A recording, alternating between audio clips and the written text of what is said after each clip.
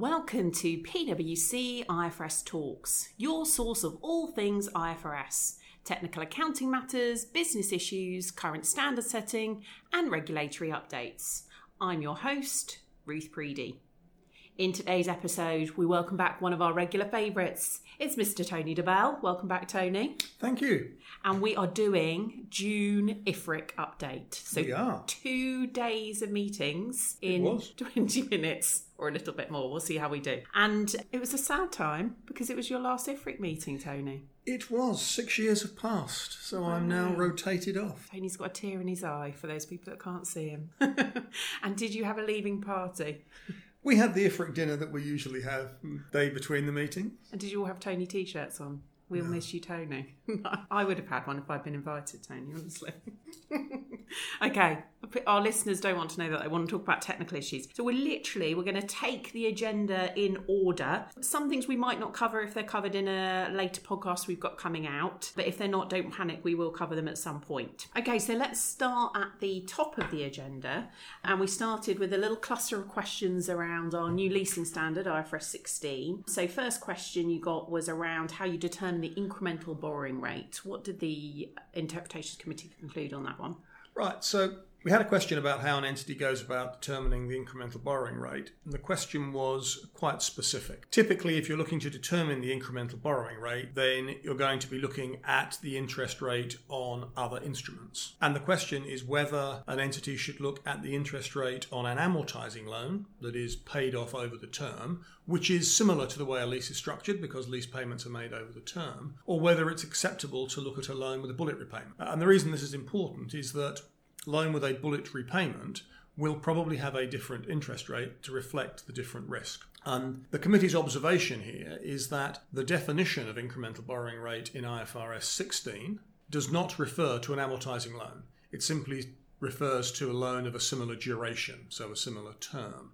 So the committee concluded that IFRS 16 does not specifically require the use of the interest rate on an amortizing loan, but that an entity will might often look to the rate on an amortizing loan as the starting point for estimating its incremental borrowing rate. So that's where we landed. That tentative decision will be issued as a draft sometime in June with 60 days for folks to comment. Great. So we feel IFRS 16, plenty of guidance in there, good starting point there to come up with incremental borrowing rate. And then you moved on to another tricky area we get lots of questions on, which was lease term and also a bit of useful life in there, which is indeed. My standards. There's one topic on the agenda, but there are two questions here. And so the first one is around determining the lease term. And there's some explicit guidance in IFRS 16 for how an entity assesses whether or not it's reasonably certain that the lessee will extend the lease or will not exercise a right to terminate. But before you get to that step, the entity has to determine whether there is still a contract, so whether there are still enforceable rights. And IFRS 16 says that there are no longer enforceable rights when either party, the lessee or the lessor, can cancel the lease without the consent of the other and without paying a significant penalty or incurring a significant penalty. And the question is, well, what's a penalty? Penalty is not defined. And so one group of people might say, well, if there's no specific penalty, so there's nothing in the lease that says if the lessee wants to cancel or not exercise a termination extension option, there's a cash payment. That would be a penalty. The question was, is the notion of penalty, because it's not defined, wider than that? So does a penalty include, for example, a situation where the lessee has spent a lot of money on fixtures and fittings, leasehold improvements? Should the lessee consider penalty more broadly? If we looked at it from the perspective of the lessor, if it was a highly specialised asset, would the lessor ever refuse to extend the lease because there might not be another lessee? And here the committee concluded that you need to think about the notion of penalty more broadly than simply a cash payment specified by the lease. You need to look at the economic substance of the arrangements as a whole to decide whether or not either party will suffer a significant penalty, and if they will, there are enforceable rights, and then you move on to the next step of the model around whether or not it's reasonably certain that the lease term will get extended. Okay, so if there was leasehold improvements, which I know is the next question, you would consider that in your penalties. I think it's important that the committee's observations is that these are things you would consider. You can't ignore them, but the outcome is not determined. So you just need to consider things more broadly. So the next question gets on to the intersection between the term of the lease determined under IFRS 16 and the useful life of assets determined under IAS 16.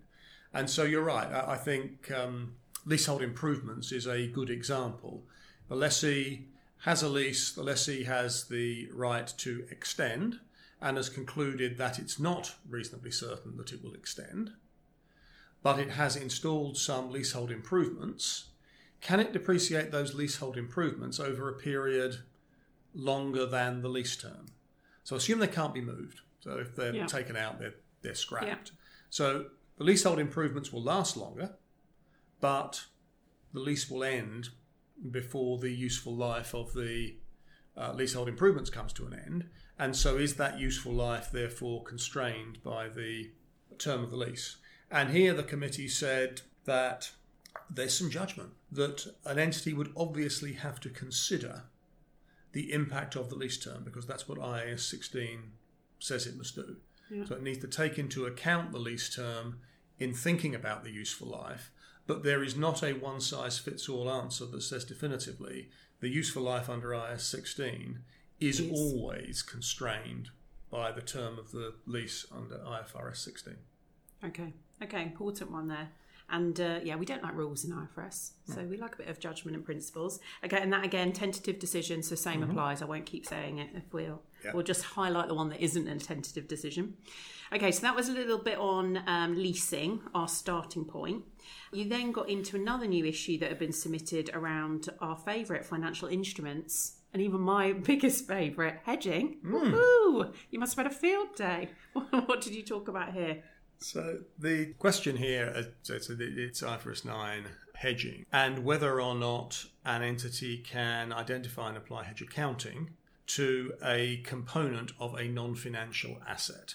And so the question is whether there is a hedgeable risk within a non-financial asset, for example, a right of use asset, or perhaps an asset in the scope of IAS 16. And so the question is, can an entity identify a foreign currency risk component that could then be subject to a fair value hedge? And here the committee looked at the guidance in IFRS 9 and said, it is possible that there is a component of a non-financial asset that is subject to foreign currency risk. So, for example, if an entity might sell something in IAS 16 or a right of use asset before the end of its useful life, and the fair value, the price, would be determined only in a foreign currency. So the fair value can be determined only in another foreign currency. Then there might be a foreign currency risk component. It might be possible for that to be separately identified and reliably measured, which is the requirement in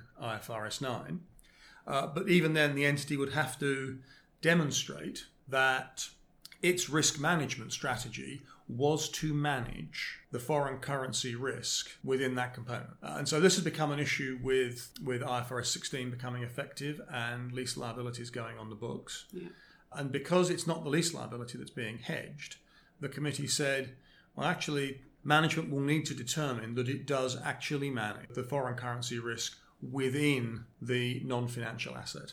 And so I think the committee concluded that, yes, it is possible to meet the criteria for there to be a currency component that could be hedged. And if there is, then you've got to apply all of the remaining requirements of IFRS 9 before you conclude you get hedge accounting. Yeah, so it's complicated. Yeah, it's a slightly niche topic. Yeah, but the impact is potentially quite significant. And again, it's a tentative decision that will appear and be open for comment for 60 days. Okay, so especially, I suppose, if you've got lots of overseas leases or assets there as well to look out. Okay, next one we move on to is, I feel like it's, maybe in your top 5 standards, Tony. It's definitely in your favourites. Statement of cash flows. And this was around the amendment that came in. When did it come in? 2 years ago? 2 years ago. around the additional disclosure requirements for your liabilities arising from financing activities. So yes, that's probably not the title I remember, but what was the issue here? So the question here is, there is a new disclosure requirement that I think you got it exactly right. It requires entities to provide disclosures that allow users to evaluate the impact of changes in liabilities that will be classified as financing activities. And the committee received feedback from investors that investors were not impressed with the disclosures that they were seeing. They felt that they couldn't be reconciled easily to the primary statements and that there might not be an appropriate level of disaggregation. So the question that the committee asked itself was whether complying with the disclosure requirements in IAS 7 would allow an entity to meet the disclosure objective. So the new disclosure objective in IAS 7. Yeah. So that's what... that was the question that we asked ourselves, and the committee's observation is yes. An entity that properly applies the disclosure requirements of IAS 7 will satisfy the disclosure objective, and that's what will appear in the agenda decision. Yeah, okay. So there are already lots of good guidance in there. I think the paper's really good on this one as well. It talks through each of the paragraphs in the disclosure requirements and how we think it satisfies it. Or not we, I'm not on the IFRIC. Then you had some lunch. Then moving on. Now this next one, so this was on IFRS 10 and IFRS 15 to do with selling real estate in a corporate wrapper. Yeah. This one, I think, this isn't a tentative decision, my understanding. It's not. So the question here is scope question. It's which standard applies. So think about, as an example, a real estate developer.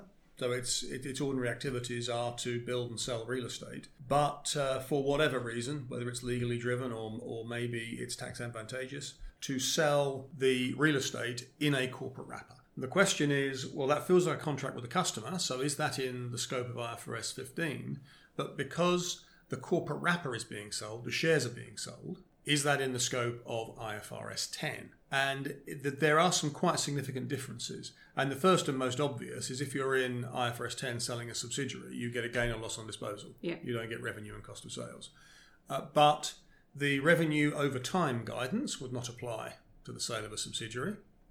And the guidance for contingent consideration, variable consideration, is very different. Yeah. So the accounting could be quite different. And here the committee was minded to agree with the staff's conclusion that following the guidance would put you in IFRS 10, but most of the committee were also troubled that did not provide useful information. And so the committee has asked the staff to do a little bit more work and to also ask the IASB whether the IASB has any appetite for standard setting. So to think about maybe an amendment to the scope of IFRS 10 that would put this type of transaction into IFRS 15. Okay. So there is no published tentative agenda decision on this one. Okay, so this one will get put through to the board and they'll decide next steps. Great. Okay, moving on then. Another standard for us to consider, another new matter. You had a lot of people were busy, weren't they? It's like they've stopped for summer and they wanted to send you in lots of questions. So we got to IAS 1 and specifically around IFRIC 23, so taxes, and the presentation of your liabilities or assets arising from applying IFRIC 23. So the question is where do they get presented? Yeah. So an entity applies IFRIC 23 to recognise and measure obligations or assets for tax uncertainties. And the question is, when you get to the balance sheet, are those uncertainties reflected in the measurement of current and deferred tax on the balance sheet, or should they be presented somewhere else? So is there an argument that says, well, they feel a bit like provisions, and okay, I've got to recognise and measure it by applying IFRIC 23, but can I present it as a provision? And here the committee observed that the intersection of IFRIC 23 with IAS 12 is that an entity is measuring its current taxes to include tax uncertainties. That's what IFRIC 23 tells you to do. Yeah. It tells you to measure your deferred taxes, taking into account the impact of tax uncertainties. And so the committee concluded that the impact of uncertainties is reflected in current tax and in deferred tax, and that the balances should not be presented anywhere else. Okay, so good one there to watch out for in your balance sheet for your presentation. Moving on, this is like a little collection of your favourites. You've done tax, now on to revenue. So we've got a bit on, this is a new topic around, specifically I think the question was from the airline industry for this one, and it was where you get compensated for delays or cancellations of flights. Yeah, so the question was specifically phrased in the context of airlines, but it could apply to railways, for example. So it could apply elsewhere. And the question is around the treatment of compensation for delays. So in some parts of the world, the EU is a good example, that there is the airlines have to pay statutory compensation when flights are delayed by more than a certain period. And so the question was, is that variable consideration in the context of IFRS 15? So is it in effect a penalty for not satisfying the performance obligation or not delivering the promised service? Or is it something that is closer to a warranty, so some sort of compensation for damage that will be presented as an expense? And here the committee's view was that the requirements of the law are in substance a part of the contract. They are part of the contract between the passenger and the airline, and that the requirement to pay compensation is triggered because the airline does not satisfy or does not deliver what it promised to do by delivering the customer from point A to point B within a specified time window, and therefore it is variable consideration and it would be deducted from revenue.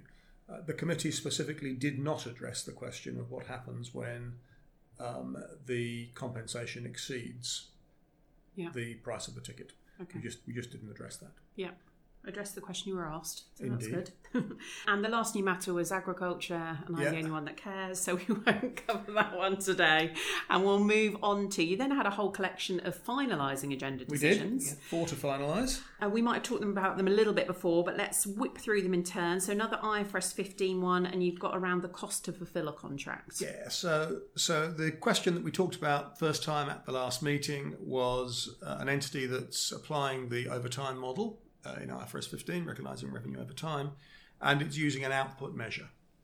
So it's not looking at its costs to determine its progress, it's looking at perhaps a physical measure of its output. Yeah. And the question was whether or not the entity should defer costs so that it recognised its costs in the same profile, so there's a consistent margin. And the answer is the standard is very clear that you don't do that. Yeah.